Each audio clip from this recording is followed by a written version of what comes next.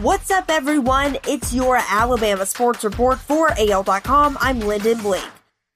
Leading the league in rushing moved Tennessee Titans running back Derrick Henry up 89 spots in the NFL's annual Top 100 Players list. The final 10 players in the Top 100 Players of 2020 were revealed Wednesday night as NFL Network completed unveiling the results of its annual poll of NFL players. Henry had the best showing among players from Alabama high schools and colleges at number 10 in 2020, after he placed 99 in the top 100 players of 2019. The injuries that ended Tua Tagovailoa's Alabama career will not keep the quarterback from starting his NFL career on time.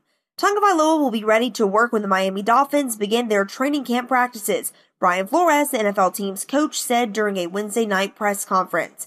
Tagovailoa suffered a dislocated hip and posterior wall fracture in the Crimson Tide's SEC game against Mississippi State November 16th.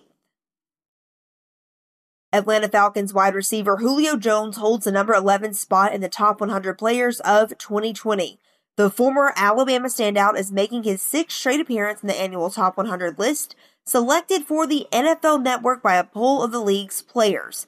The 2020 rankings are Jones's first out of the top 10 since he came in at number 13 in 2015.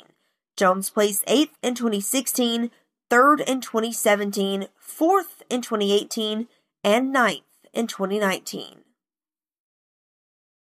The ACC will delay the start of its 2020 football regular season by a week and play an 11-game schedule, the league announced Wednesday. Each ACC team will play 10 conference games and 1 non-conference game, beginning the week of September 7th through the 12th.